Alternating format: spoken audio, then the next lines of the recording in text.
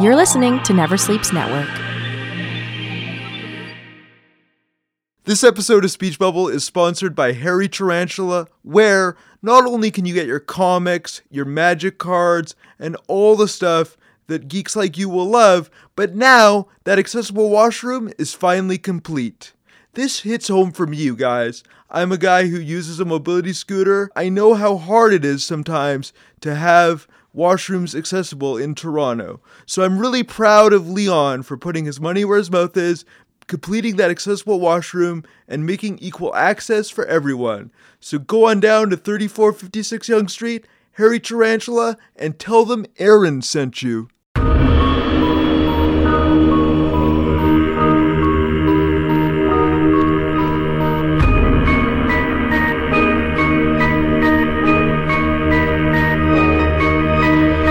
You're listening to Speech Bubble, the podcast that goes one-on-one with Toronto's comic book luminaries, with your host, Aaron Broverman.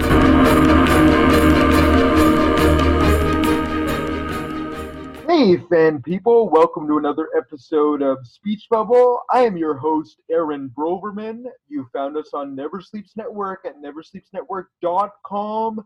Don't forget to subscribe on Apple Podcast, Stitcher, Google Play, or wherever you get your podcast needs met. You could also review our show and give us a star rating on Apple Podcasts or favorite us on Stitcher. Both help people know that we exist and helps us go up in the podcast charts. You can support us on Patreon at patreon.com/speechbubblepod. All you need to contribute is $3 a month, and you will have access to process blogs from some of our best guests, including Chip Zdarsky, who will talk about his award-winning issue of Spectacular Spider-Man.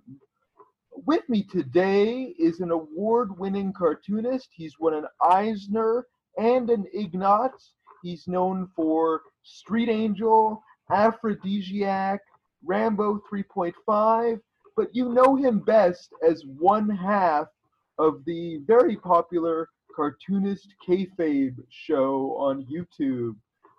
He works with Ed Piskor from Hip Hop Family Tree and X-Men Grand Design, and they started out reviewing Wizard, but it has grown by leaps and bounds. They talk about technique. They look at old comics and hidden gems, such as Faust. But Jim is here today to talk about his latest project. It's called Octobriana 1976. It's on Kickstarter now. You have to check it out. I've backed it. It's pretty amazing. It's the world's first blacklight comic book. So you got to check it out. The character has an amazing backstory, which we are going to get into. So without further ado, Jim Rugg. How are you, Jim?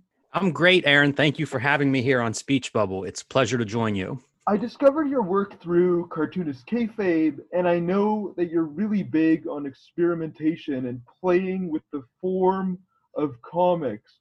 Where did you get this penchant for experimentation, and how did you go about experimenting and coming across it as something you wanted to do? Well, I say I'm self-taught as a cartoonist, so I would look at everything with an eye of, how did this artist do this, or why did this artist do that? And I would look at everything I could get my hands on and read every interview I could with cartoonists, and they all had different approaches. Comics were kind of the wild, wild west in a lot of ways because they weren't taught in schools and they weren't accepted by, the fine art world. And so cartoonists, they were free to experiment. And I found myself attracted to that. People like Bill Sienkiewicz would have been an early artist where I would see him doing things that looked like child art in the middle of a violent adult comic like Elektra Assassin. And that would capture my attention. Or I'd see like Frank Miller do Sin City where he's lettering it himself and it's in black and white. And it just didn't look like what I was used to, for comic books at the time. And so that was the beginning. And then I would get tired of the same stuff and I would start to seek out different types of comics and things that look different. And whenever I started making comics in the early 2000s, I would go to small press shows like the Small Press Expo, SPX, or Mocha or TCAF. And I would see a lot of mini comics and a lot of handmade comics. And these just were the wildest collection of comics I'd ever seen. Like, people were using all kinds of materials. The comics were about all sorts of subject matter. And I loved it. It was kind of like there were no rules to making comics. You could make comics about anything. You could draw those comics or paint those comics with whatever tool you liked. And that just spoke to me. And so I don't know, if it's something that's something I was born with that interest in, like, let's try some new materials or let's try something different. But seeing that stuff really was my favorite part of comics for a long time. And so it just, I just ingested it, and it shows up in my own work as a result. With Octobriana in 1976, you wanted to create the world's first blacklight comic book, but why did you choose blacklight? I mean, I've backed the project, and I have my own blacklight, but why blacklight? Well, it goes back to just looking at all this different stuff. And I made a series of screen print posters that were blacklight posters, and they used fluorescent ink. And whenever I got hold of those, whenever they came back from the printer, I was in awe of the color. That it was so bright, and they're primary colors, but they're fluorescent. And my eyeballs were just like, this is amazing looking. Why doesn't a comic book look like this? Because, comic books, especially superhero comics, I think of as being primary colors and, bright colors and costumes. And when I saw the fluorescent inks, I just thought, this is perfect for a comic book.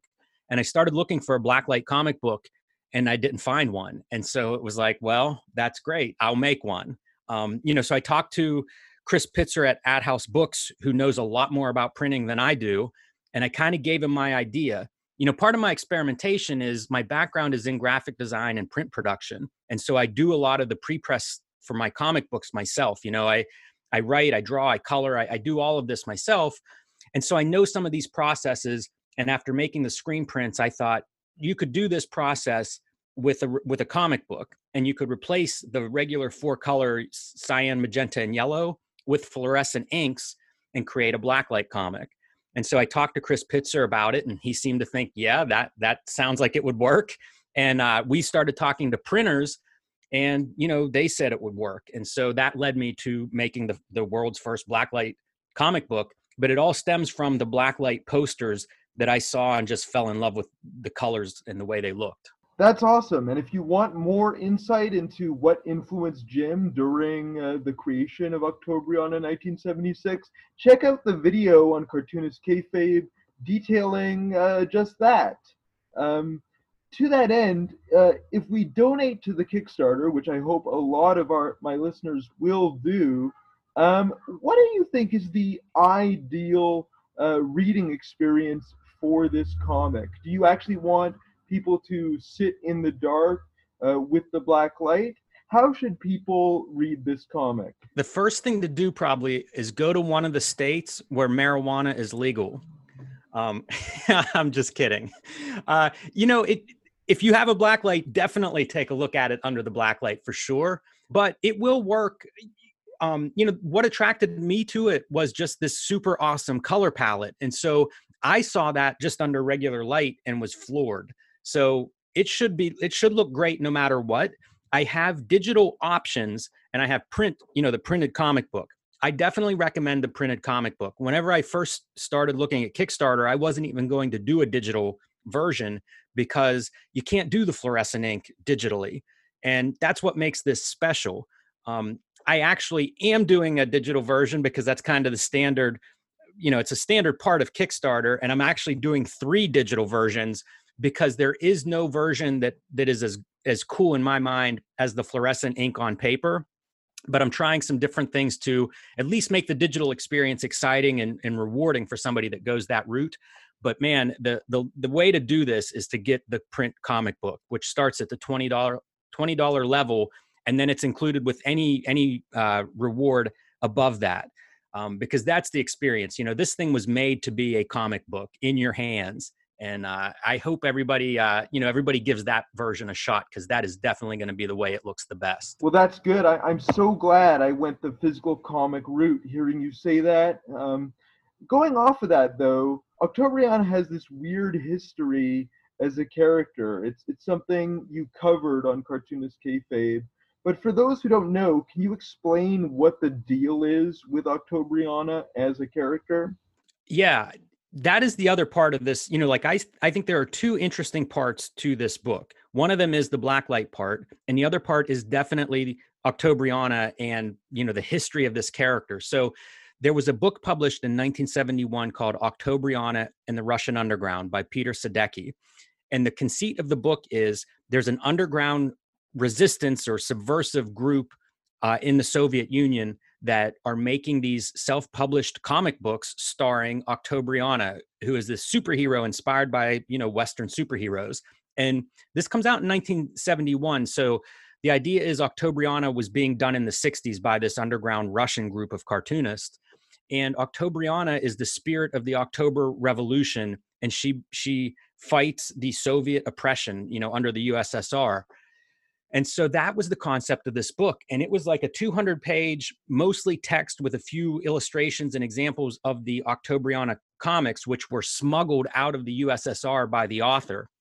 It's amazing, like as a fan of comics history, I got sucked right into this.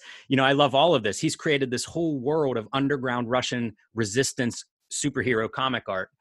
And so I found that story very compelling and exciting in the character's public domain. She's basically created for the people as a character to resist the oppression and the tyranny. It turns out that that is not a true story. The author, wrote this whole book and it's a hoax. When it was published, I don't think even the publisher knew that it was a hoax. Like they have an expatriate Russian writer writing a compelling introduction and describing, what life is like in the Soviet Union at the time. So it's presented very straightforward and serious, like a piece of important history. And that sets a tone for it.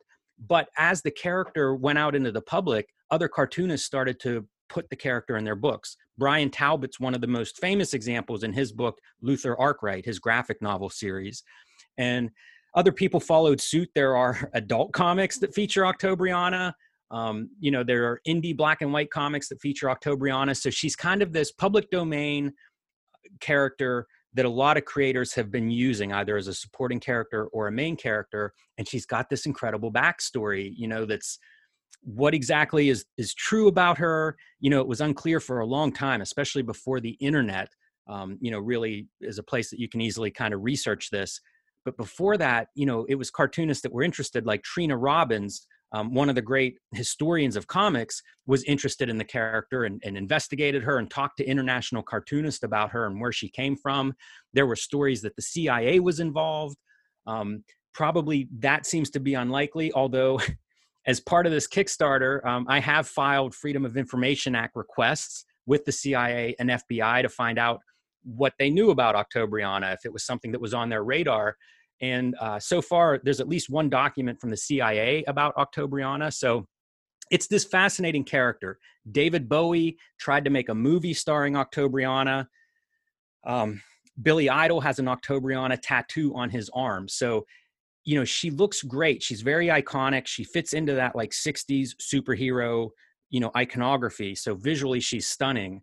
And then like the story behind her is equally compelling, whether it's in the comics where she's fighting all kinds of stuff like radiated giant walruses, or in real life where, like the character is she's actually, the art that's in Octobriana in the Russian Underground is actually stolen from Czech artists. And then the writer fled from Czechoslovakia and stole this artwork. So there's kind of an interesting story there as well that also parallels some of the history of American superhero comics and maybe the mistreatment, depending on your perspective, of the creators of some of the American superhero comics. There's a similar story with Octobriana.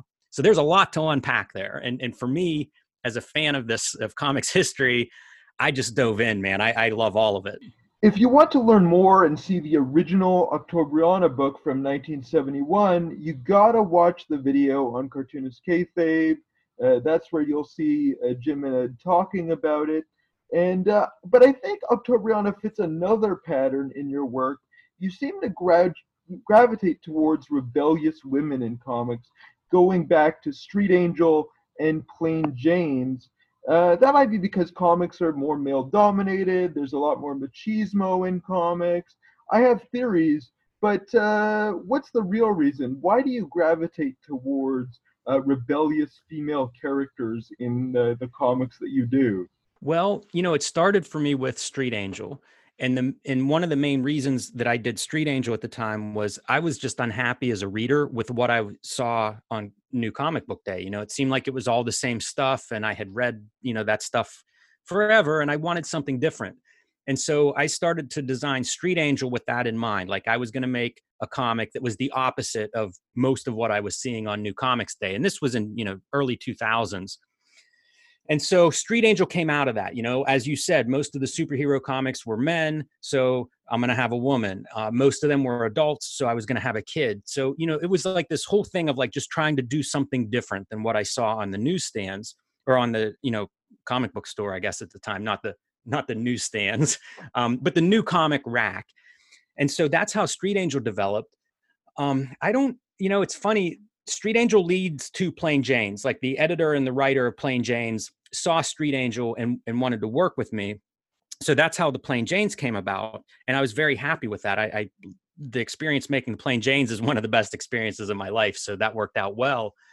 I don't know exactly why I would gravitate towards women characters. Like, I have ideas about it. When I was in high school, my art teacher commented that I just didn't draw women well. The women I drew basically looked like men because I spent most of my time drawing Wolverine and Punisher. So whenever I drew a woman character, she kind of looked like, Frank Castle or Wolverine.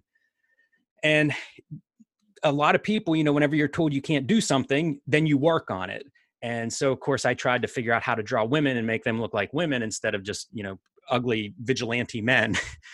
And so, that might be part of it, is almost like, I'm going to show her that I can draw women.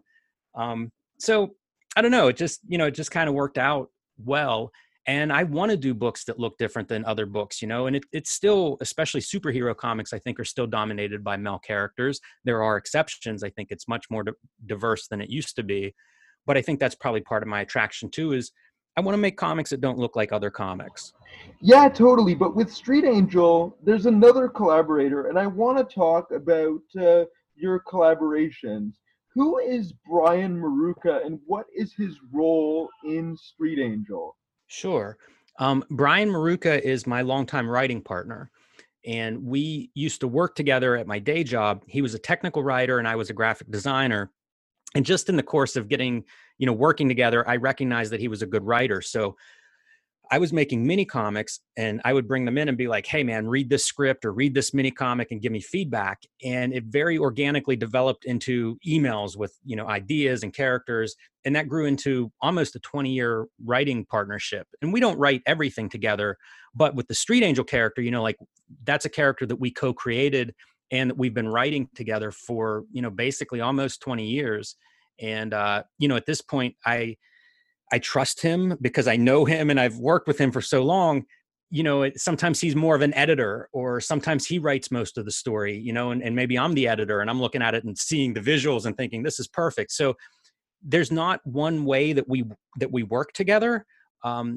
Sometimes one of us has an idea that we like, but it needs fleshed out, or one of us has a very near complete idea, that we show up with, and then it just needs some details and polish. So it's a lot of back and forth and organic, but it's having that second set of eyes that I trust, to kind of really look at the work in progress and give me feedback.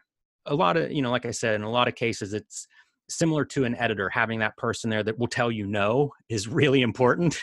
And, having somebody that you can trust and run an idea past at different stages of development, I find really important. So that's kind of my relationship with Brian at this point. But he is, co-creator of Street Angel and of Aphrodisiac. So we've had a pretty good track record working together. That's interesting. So you recognized him as a good writer at your day job. Was that through stuff he brought in? Like, how did you guys initially connect?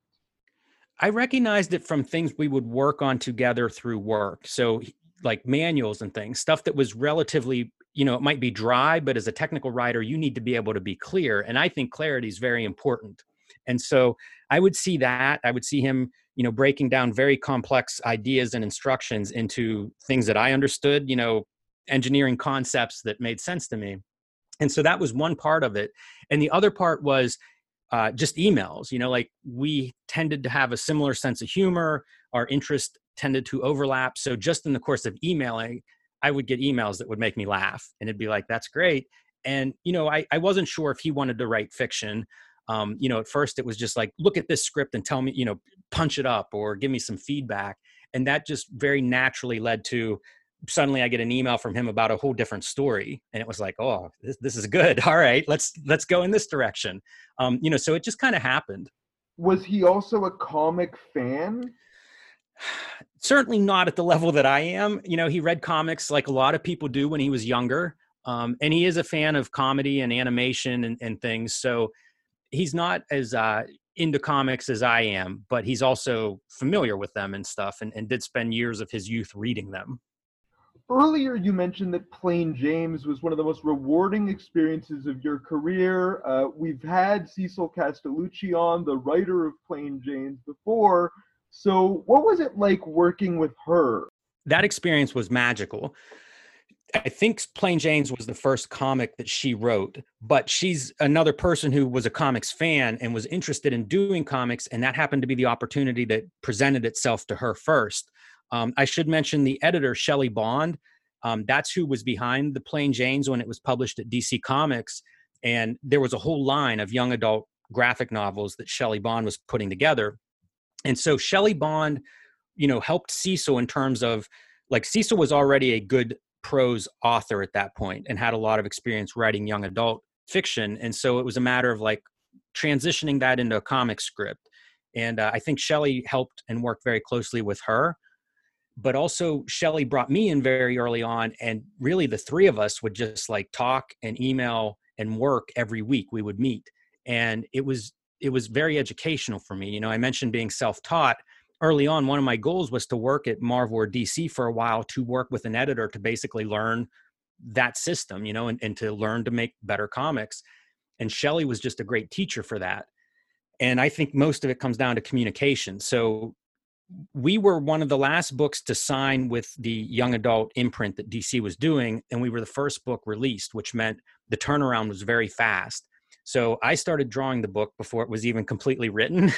And that's part, I think, of why we met every week. But those weekly meetings were great because she would look at the art that I had done that week. We would look at Cecil's script. We would talk about it. If something was different in my art, why did I make that choice?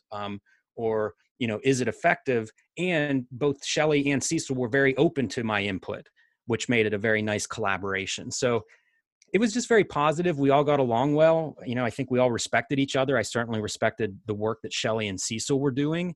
And, it just worked. It was just a very positive experience. It was a good energy. And I think I certainly developed and improved as a cartoonist as a result of working with both of them. Was working with an editor where the education piece came from?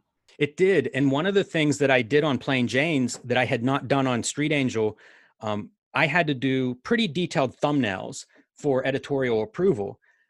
Believe it or not, that's a really common part. Almost everything that I've done since then, I have done, these thumbnails.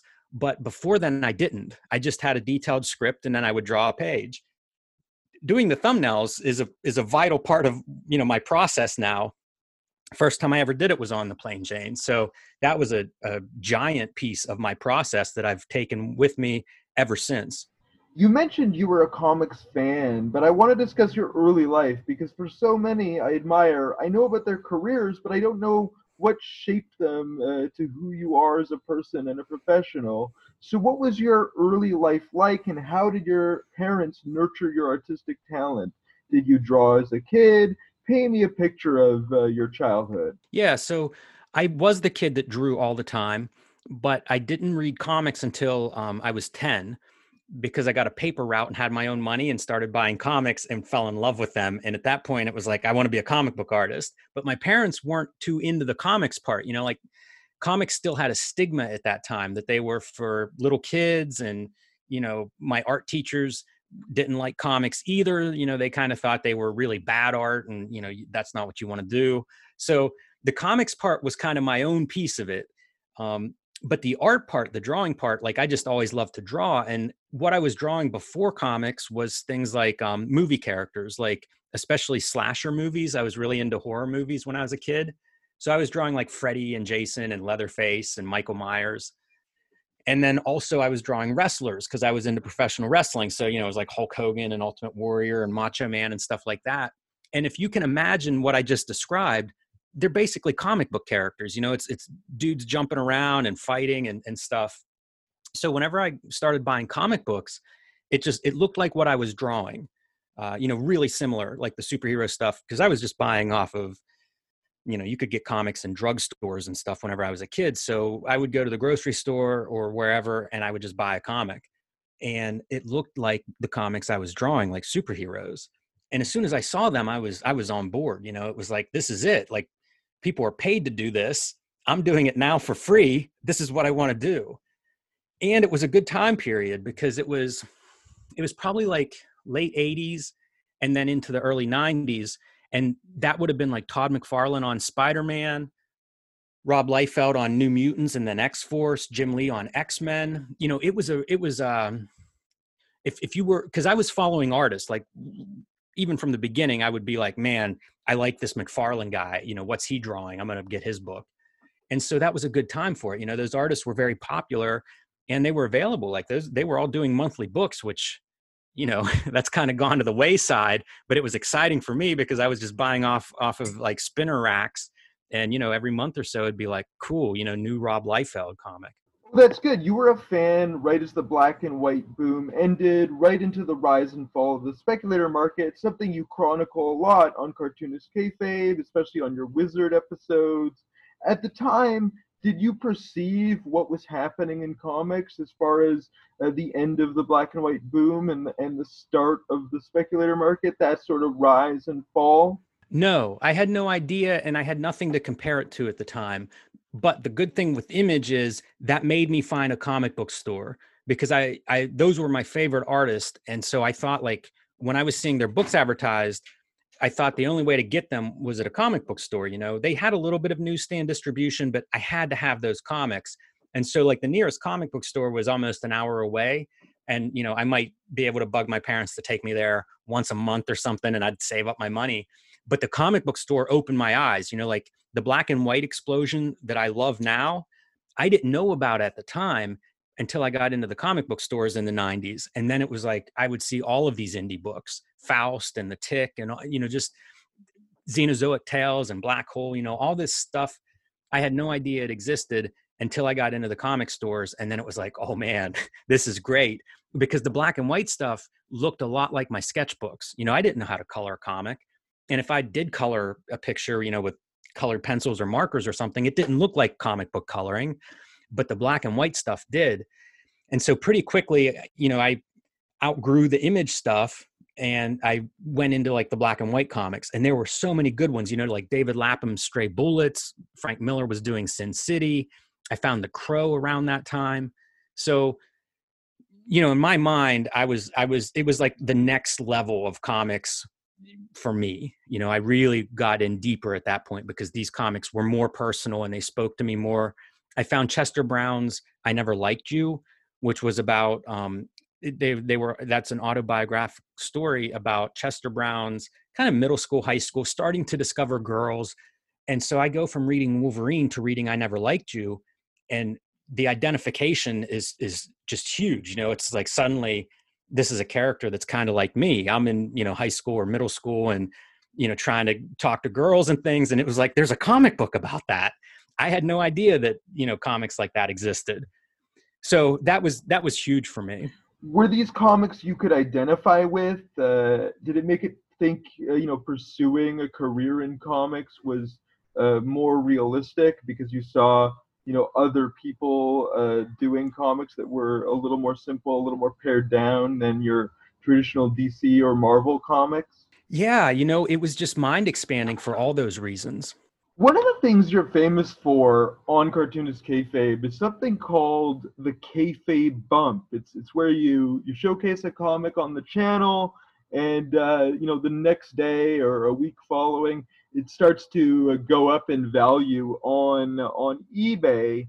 When you talk about being a comics fan, were you always adept at finding these hidden gems and digging through back issue bins? You sort of brought back issue diving on Cartoonist Kayfabe because there's a lot of other YouTube channels that just focus on, the new releases and reviewing those. So, do you have any strategies for people listening around back issue hunting and how to find these hidden gem comics?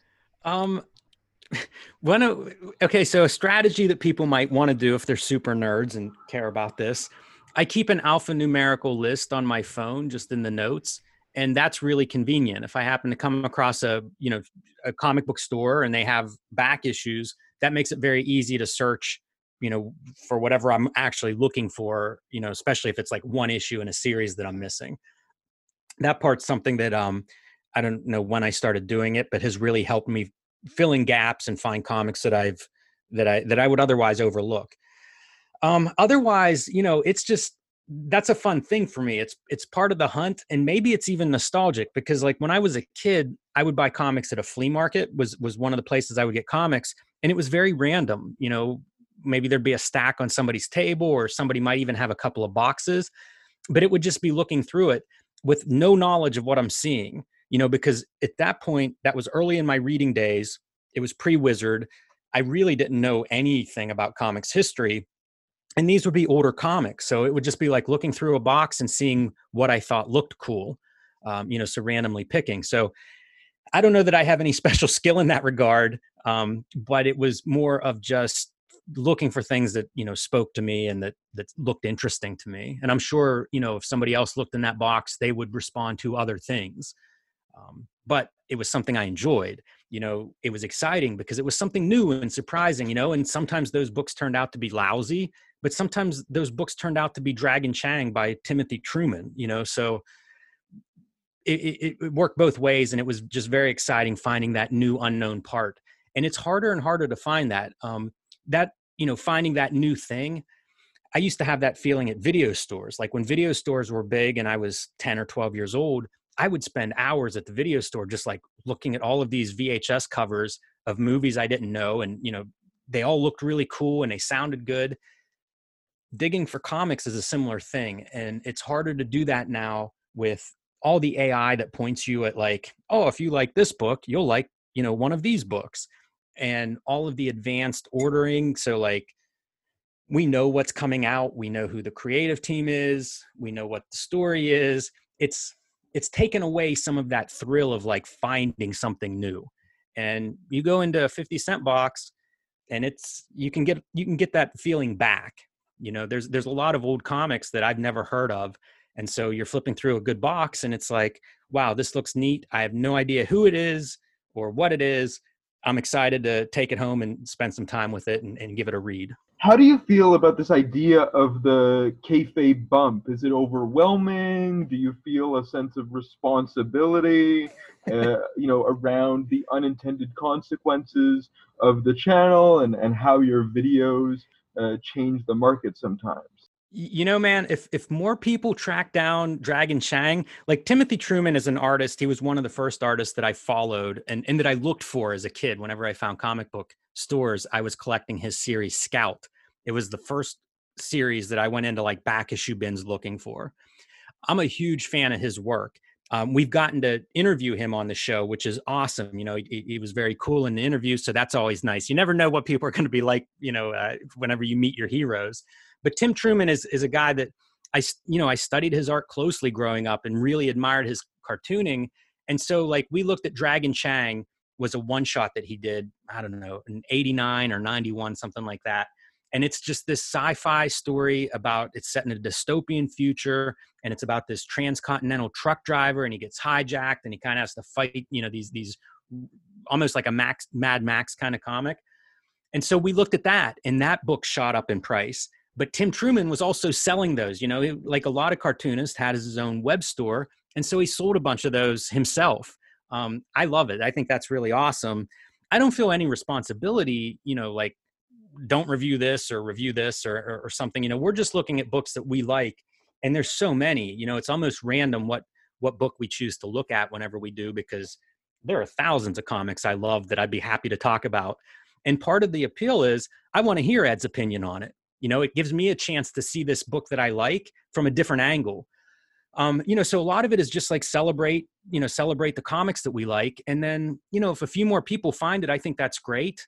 That price bump, I don't want anybody to be gouged, but that's the nature of back issues. You know what I mean? Like, hopefully people are, what I hope happens is people that like this and enjoy the shows, I hope they start looking in 50-cent boxes and pulling out books that appeal to them, grab it before the kayfabe effect happens. But I think there's a lot of treasure in those back issue boxes. And I think they've been overlooked for a decade or two. A lot of comic shops got rid of most of their back issues in the last 20 years. And I think there's treasure there. So, hopefully it encourages people to give those boxes another look if they want something different to read, or if they're looking for something a little bit different, give those a look. You're also helping the retailer, especially in these times, get rid of their back stock, which is helpful during a pandemic. But I mean, people also give you a lot of comics. They watch your videos, they think, there might be things in their collection that you want to check out. And, one of the highlights for me is always watching you and Ed, flip for these comics that you receive so you can take them home. But that must be a ton of comics. So how do you, read all these comics and still make a living as a cartoonist and, have enough time to do your job? Yeah, I follow a lot of retailers, and I have a lot of friends who are retailers. And during quarantine and this, the self-isolation, I've seen a lot of retailers posting videos or posting Instagrams of different books going through their back stock and, selling what they have. And it's kind of cool. I think if we've had any positive effect on that, I'm glad to do that. I think those books, a good book's a good book now, 10 years ago, 10 years from now. So, I'm glad if people are giving those comics a second look and finding some good stuff in there. We can't read it all. I can't read it all. I read the stuff that speaks to me.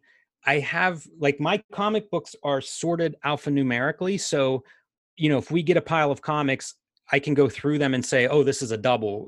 I have this one already. And I have a box of doubles. And so we've started actually sending those out to cartoonist kayfabe fans. I wish I had better systems of how do you distribute comics if you don't have room for them or if you have doubles and stuff. And so we try to do creative things in that regard. And you try to organize and store as much as you can too, because things that come in, sometimes they're very important 3 months later. For example, somebody had sent me Cherry's Jubilee, which is an adult comic. Someone had sent this to us a couple of months ago. And whenever I started researching different Octobriana stuff, there's an Octobriana appearance in Cherry's Jubilee. So I was able to pull that out, and lo and behold, I have a copy of it, which is awesome. So it's something I can talk about as I'm talking about Octobriana. I didn't know it at the time, for me, it was okay, this is an interesting comic. I don't have this. Let me put it in my boxes. But then, in research, you realize oh, this is important, pull this out. And that's happened several times with comics that people have sent us. And then we start talking about an artist or a character, and one of those comics becomes really important now a couple of months later. So, we do our best to keep them in order. And we get really interesting stuff. We got a batch of heavy metal magazines from Alika Seka, a retailer in Maui Comics. And he sent us a box of heavy metal, which features a lot of artists I don't know, a lot of European artists and different artists that I'm not familiar with. And so, it was fun to show them off because the art looks really good. But then it's okay, Ed, you take some of them and I'll take some of them. And then we go through them, and sure enough, we come back to okay, now let's look at this artist or this issue because it has this really exciting piece in it that I think is worth spending more time on or sharing it with our viewers. So, we one of the things that has come out of Cartoonist Kayfabe that surprised me is that community. Whenever we find something we like or something new that we don't know about but looks good, in the course of talking about it, we'll have people watching the video that are then telling us about it because they know more about it than we do. So it's kind of this dialogue, it really is like this community of give and take. And that part's been it's been great. And it was something I didn't think about. I wasn't sure what to expect when we started the video. And that community piece has been a really great surprise. I think what we do appeals to a lot of people. If you love comics, there's a real sense of like belonging, I think, in comics. I had that experience when I first started going to a comic book shop, and it was like, oh, these are my people. Or when I started going to conventions, and it was like, I know, you would meet somebody at a comic book convention and start talking about, the books you like and the books they like. And pretty soon it's like, I know this person better than I know somebody I went to high school with or something. So that sense of community is a part of comics that I really love, and has been like this nice accident that has come out of Cartoonist Kayfabe. On Cartoonist Kayfabe, you not only showcase lesser known comics, you also showcase technique. And I know personally that a lot of my artist friends in Toronto, they use your videos for new skills. You mentioned earlier in the conversation that you're self-taught, but now you're sort of teaching in sort of a quasi masterclass style. I should also mention that you've taught at the School of Visual Art in Pennsylvania. So how did you get the confidence from going from somebody who, just picked up things as a fan and, learning as you went along with no professional training, to somebody who's now teaching people how to make comics? I don't know if I have a satisfying answer for that, Aaron. In the process of trying to learn to make comics, whenever I would meet cartoonists I liked, or even, like random cartoonists that I would meet at conventions, some of the conversation would be about craft and about making comics, because one, I wanted to get better. And especially if it was somebody whose work I knew and I was like, well, how did they do this? Or why did they do this? It was a chance to actually ask them and talk about it. And so, I've done that virtually my entire career. I've done that. And it just, it goes both ways, like as I got to be a little better known, then people would come up and ask me how I did this or why I did that. And, it's just kind of like paying it forward in a way. Like I'm happy to tell people whatever I know, because so many people were generous with me and told me what they knew, from what tools they use, very specific things. People were very generous with me in these conversations. Sometimes I look back and think, man, I shouldn't have been asking this person that, like that's their technique, or that's the thing they developed. But for the most part, everybody was happy to talk about their craft. And, so am I. It's a conversation that I would have with cartoonists off the record, or, after hours at these conventions. And it's part of what inspired us to do Cartoonist Kayfabe, was like, these conversations, we love them. Like, let's do more of them. Let's record them. And so it kind of naturally grew out of that. And, I'm still learning. I did a video that has some screen tone being applied, and I did it on my own. I think Ed might've been in Japan or something. Whenever I saw Ed afterwards, he's like, I do screen tone totally different. And it turns out Ed's technique is the more standard technique. Like in a way, I was doing screen tone wrong. So, I'm still learning, but I also don't believe there's one, there's more than one way to skin a cat. And so that gives me some confidence in that I'm showing you how I do it. If it works for you this way, great, try it. But if you do it a different way, that's fine too. Like there's not one way to do most of this stuff. And of course, people can teach you things or give you advice all day, but if you don't apply it properly, you're never going to get published. So do you have to have that confidence if you're self-taught? Are there certain traits you have to have if you want to be able to be still self-taught, but, still have the follow-through to get published? Like I said, there's a lot of ways to do this. I don't think there's just one way to be a published artist, but there are some things that I think you need to have if you're going to do this, kind of for a living.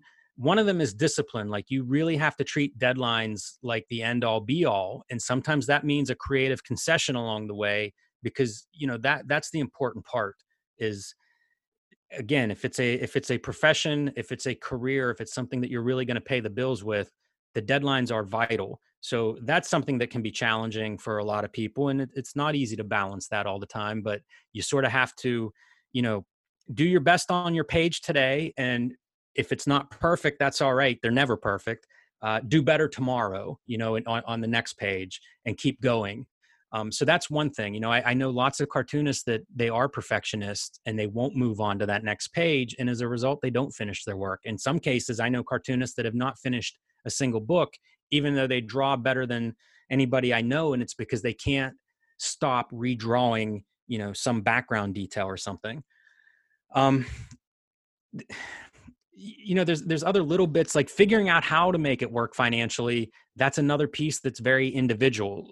The Kickstarter is a good example. That's one outlet.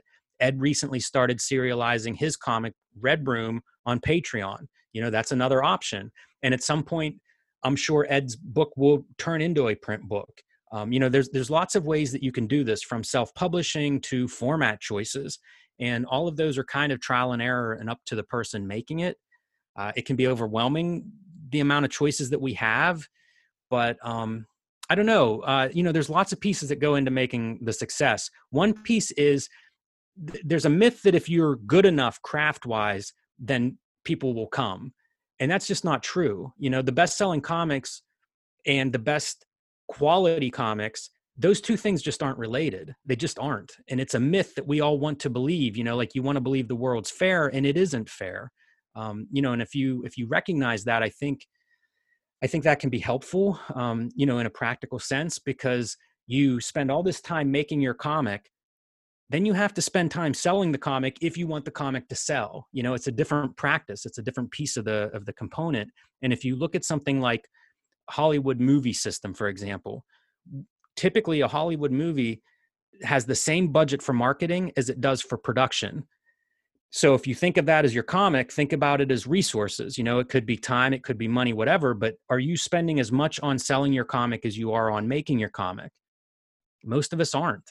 We don't like that part. It can be uncomfortable doing that. In which case, you can hire a publicist. Like, there are people that do these jobs, but it's a part of the comics business. And if if your goal is to sell comics, there's a process of selling the same way there's a process of drawing or writing or producing, As a freelancer myself, I know that it can be a bit of a grind. Sometimes you get bored with what you're doing and that sort of thing, but you don't seem to have that problem. You're always switching between different interests, whether it's binding books or, reading comics, or when you look at something like Street Angel, it seems like every issue there's like a different style of comics.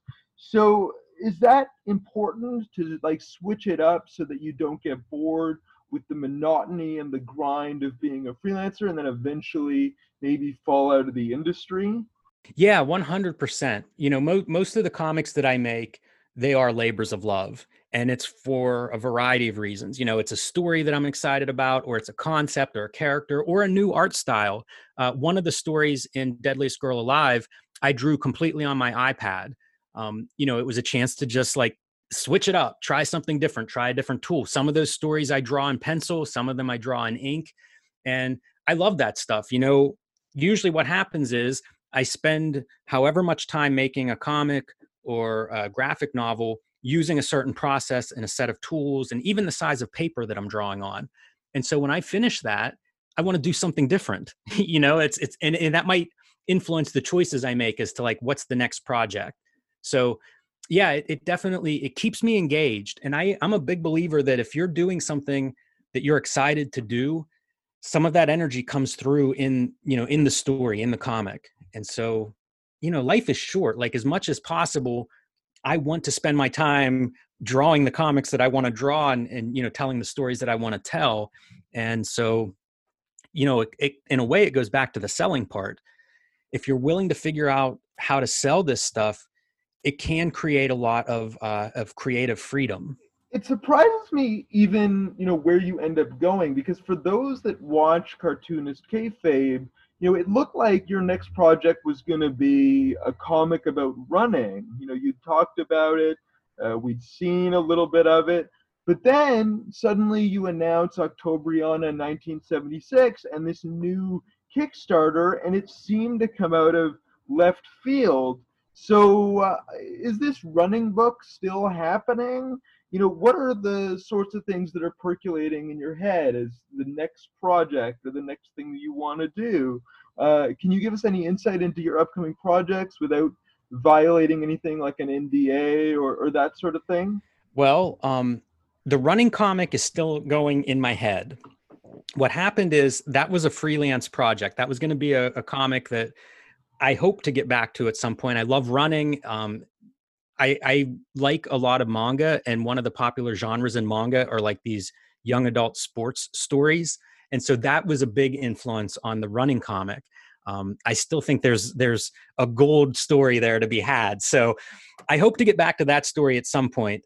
But what happened is I had submitted some proposals to different publishers for a variety of stories, and one of them got picked up. And most of them were dream projects for me in a lot of ways. And so whenever one of them was picked up, it was kind of like, if you want to do it, let's do it. But now's the time. And so that's what pushed the running project off.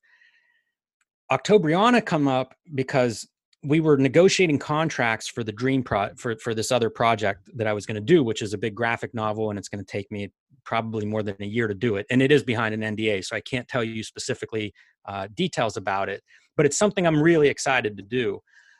But in the process of negotiating the contract, there was a little bit of a bump, and I had some free time. It looked like it was going to be about maybe 4 weeks before I would be able to start on it. And I didn't want to do nothing, and it wasn't enough time to do a running graphic novel. But I did want to do a blacklight comic book. And the idea just kind of formed very quickly. And my plan was, the reason Octobriana is a surprise for everybody is, my plan was, I'm going to do this comic book. I had a whole bunch of comic book conventions scheduled for this year to support Plain Janes and to support Street Angel Deadliest Girl Alive. My plan was to make Octobriana the comic book and then and not tell anyone and just show up at all of these conventions with it at my table. And so anybody that would come up would be like, oh, what is this really cool looking book? And then when all the conventions were canceled, I had to pivot. And that's what led me to kickstarting it. And that's why it's a surprise, I was mentioning earlier how we just know everything that's coming out months before it comes out. And I like the surprise. So I wanted to try to do something that would be that surprise. And in this case, it's Octobriana. Yeah, that's one of the things that I've admired about you guys, because, a lot of my artist friends, in the time of this pandemic have really struggled wondering what they're going to do next, where they're going to pivot, how they're going to generate some income. But you and Ed, you don't seem to miss a beat when you watch Cartoonist Kayfabe. It seems like you're still doing projects. You barely mention how this pandemic is affecting you guys. You were supposed to be at TCAF, which is the Toronto Cartoon Art Festival, which is sort of why I'm interviewing you on a Toronto-centric comic podcast. But I want to know, like, how is this pandemic really affecting you and your career? Is it more of a question mark, and is it more trepidatious for you than we initially realized, or are you just really good at like putting on a brave face, or do you just have backup plans for your backup plans? I do have backup plans for my backup plans. I'm a neurotic cartoonist, like most cartoonists I know. So I do spend a lot of time at night awake when I want to be sleeping, but instead making backup plans and worrying about everything. Doing the podcast has been helpful because, honestly, doing all this work has been helpful. Sometimes I actually think I may be working extra right now in a way to not think about COVID-19 and, the situation outside of my house. As a cartoonist, I spend most of my time indoors anyway with my head down, at the drawing table. So physically, it's not all that different, but certainly, the emotional part, the stress, the trepidation, all of those things, I feel all of that anxiety like everybody else. And the work is a relief. If I can spend a couple of hours concentrating on some fantasy world, it may mean not reading scary tweets or headlines or, watching the news or something. I find it really helpful. I recently made a Cartoonist Kayfabe shirt, and it was because I had like an hour of free time.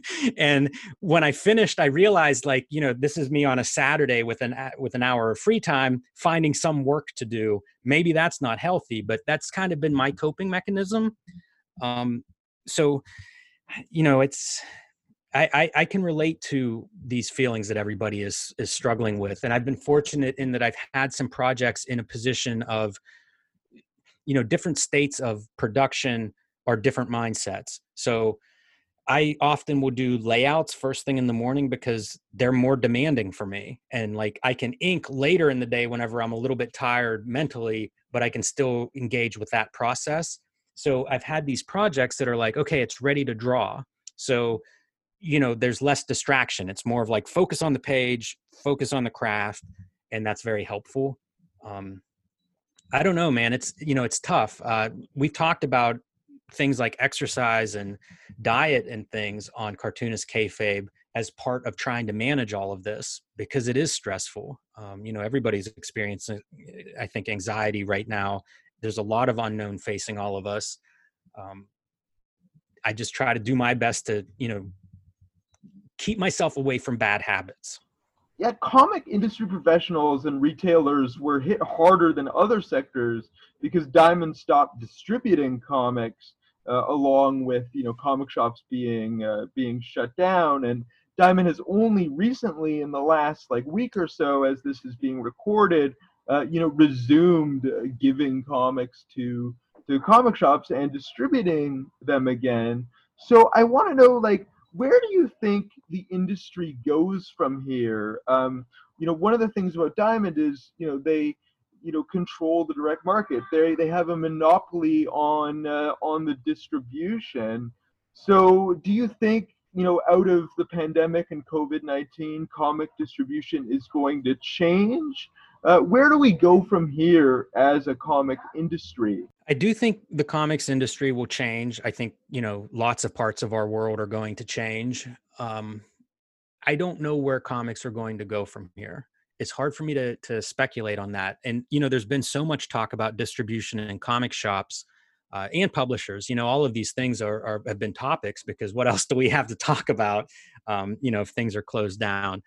So I think there will probably be some alternative distribution methods, and some of them may already exist. What I could see changing is when we talk about comic shops, I think we make a mistake by saying comic shops because, quite frankly, they're all individual small businesses and they all run very differently. How shop owners engage with comics, there's a radical range, how different shops handle this. So I think some shops are probably going to come out of this and say, we need to not be dependent on one distributor. Let's look into Ingram, book distributor, for example, or let's look into some of the smaller distributors that handle some indie books and things like that. Or let's look into dealing with indie creators, on an individual basis based on what I think the shop will support.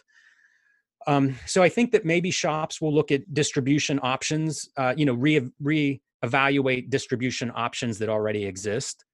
I wonder about publishers, and if they will start to look for more distribution options. And what I think we need to do, that I don't know a lot about distribution or retail. So in a lot of ways, I'm an idiot talking about this stuff. But I do think one thing that we should all think about is how do we get more readers? And when I say all of us, I mean comic fans, comic makers, publishers, distributors, retailers, librarians, anybody that's connected with comics and cares about comics. We should be making these decisions with more readers in mind, being reader friendly as much as possible. And so what that looks like, or if anybody even, agrees with me, is to be determined. But there probably are opportunities to, when Jim Shooter ran Marvel, famously, he said, every comic book is somebody's first comic book.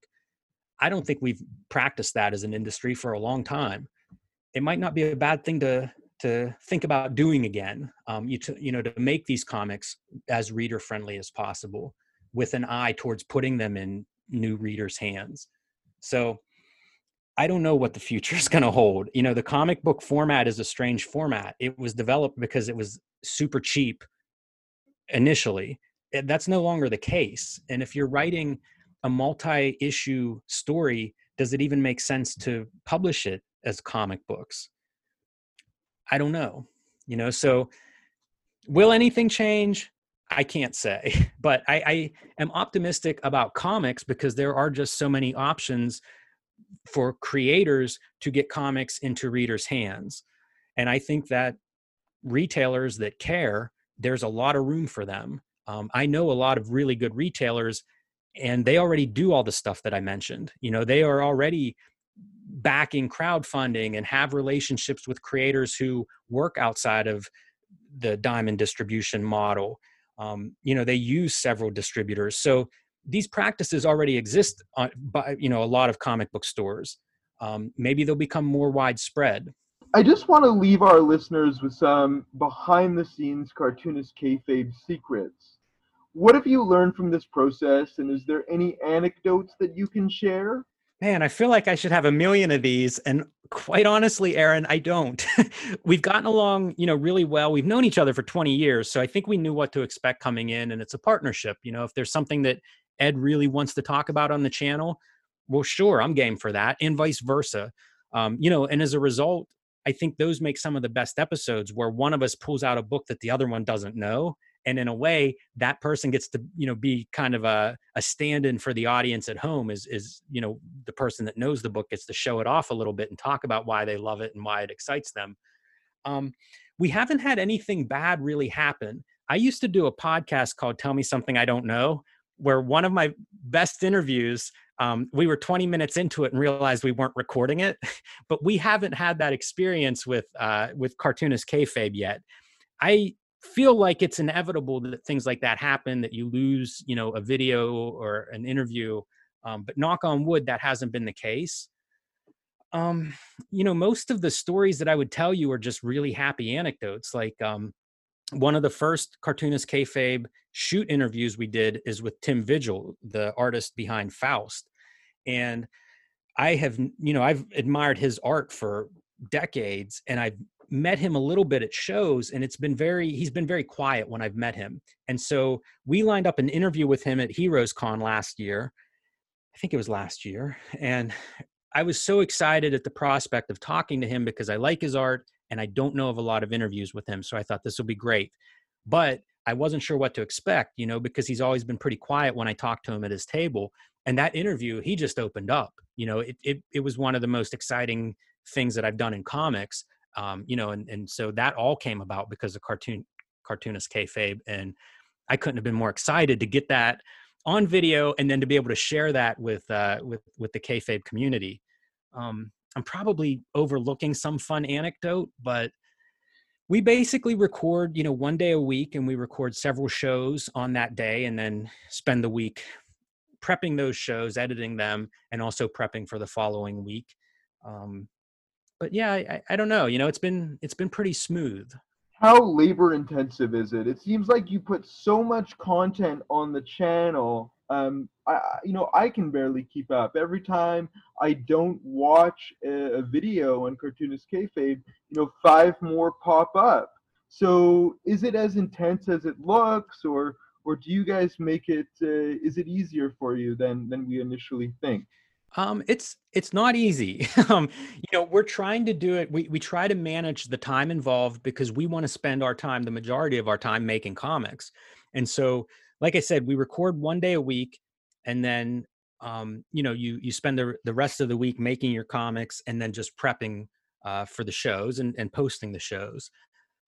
The end of the record day, I usually come home and I'm spent. I'm exhausted because it is, you might record 5 or 6 hours that day across several episodes, and including maybe talking to somebody. So it is draining, especially on that day. And then the rest of the week, you kind of just take note of what is drawing your attention as potential for the next week. Like, hey, I've been, what have you been reading this week? Because you continue to be, normally engaged with comics, read comics. I read comics before I go to bed at night and stuff like that. And so, if I come across something that really speaks to me that week, it's like, well, throw that into the box as like something we'll talk about. So it's pretty natural for the most part, but that full day of record is, it's work. You're definitely, I go with a bunch of notes, and we record as much as we can, and you go home and see what you have. Do you prioritize certain things that you want to talk about on the channel, or do you record things as they come to you or just as they strike you? We do both. We usually plan on a couple of things that we're both going to look at and prepare for. It could be a comic that we're reading. It could be an issue of Wizard that we're reading, or an interview from Comics Journal. So there's usually something that we're both going to prepare for, and then we can have a conversation about. And then usually we'll bring, show and tells, something that we're interested to show off and to talk about and to share. And sometimes we both know it very well. We'll give each other a heads up, like, hey, I'm going to bring Al Columbia this week. So if you're into Al Columbia or you want to brush up on it, you've been warned. So it's both. We email throughout the week about stuff that is coming up, or if we have an interview, if we know like we're going to interview Chris Claremont, maybe we'll review X-Men #1. And we'll plan that a little bit ahead of time so that we have some stuff that makes sense and that fits together. Why do you think people that don't normally do interviews, like really heavy hitters in this industry, are so interested in talking to you guys on Cartoonist Kayfabe? There's a real common language, I think, with comics, and especially with like creators. And one of the things that we've been doing in our interviews, it's definitely a behind the scenes kind of talk. Like we interviewed Mark Miller, and everybody knows Mark Miller's work because, geez, man, like half of his comics, there's probably half a dozen or more of his comics that have been adapted into blockbuster movies. And so he's this very well-known writer in and out of comics. And he said, whenever we were talking to him, he had mentioned Dick Giordano. And then he said, it's so nice not to have to explain to you who that is, because Ed and I know Dick Giordano.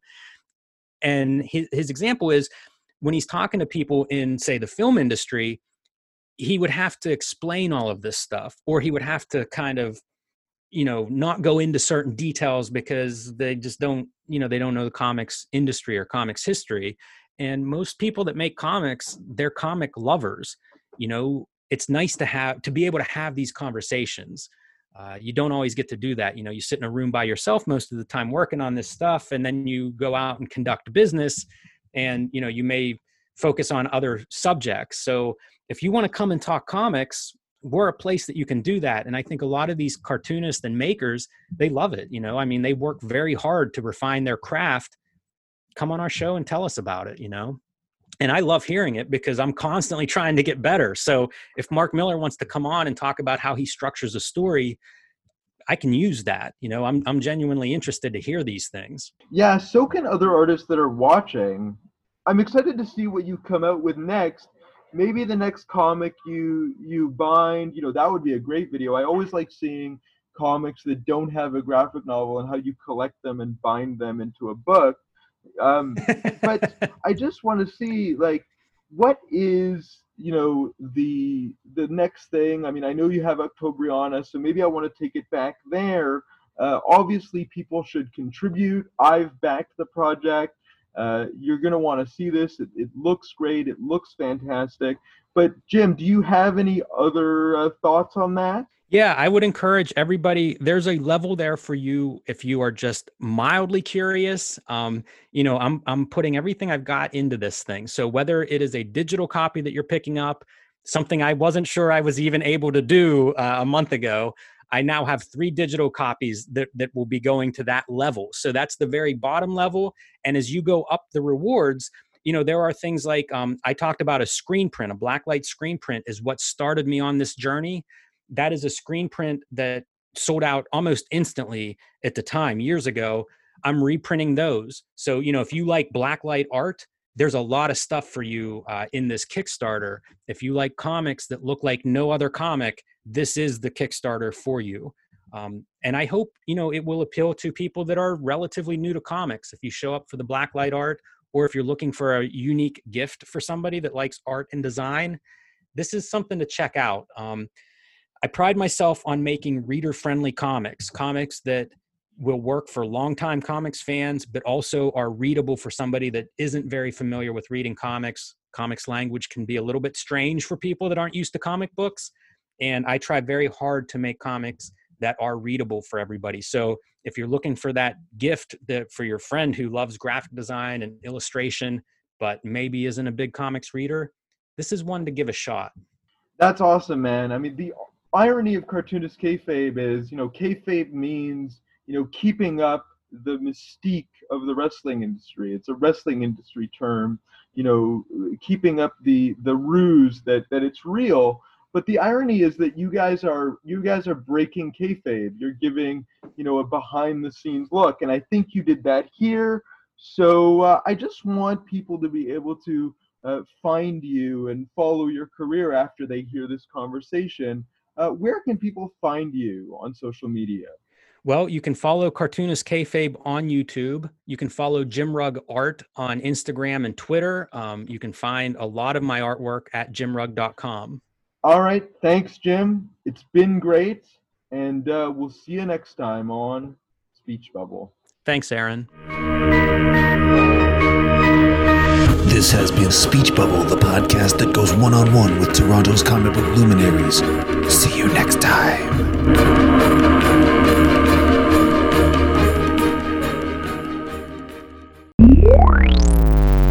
Never Sleeps Network. This has been a Never Sleeps Network production, executive produced by Alex Ross. For more information and content, visit neversleepsnetwork.com.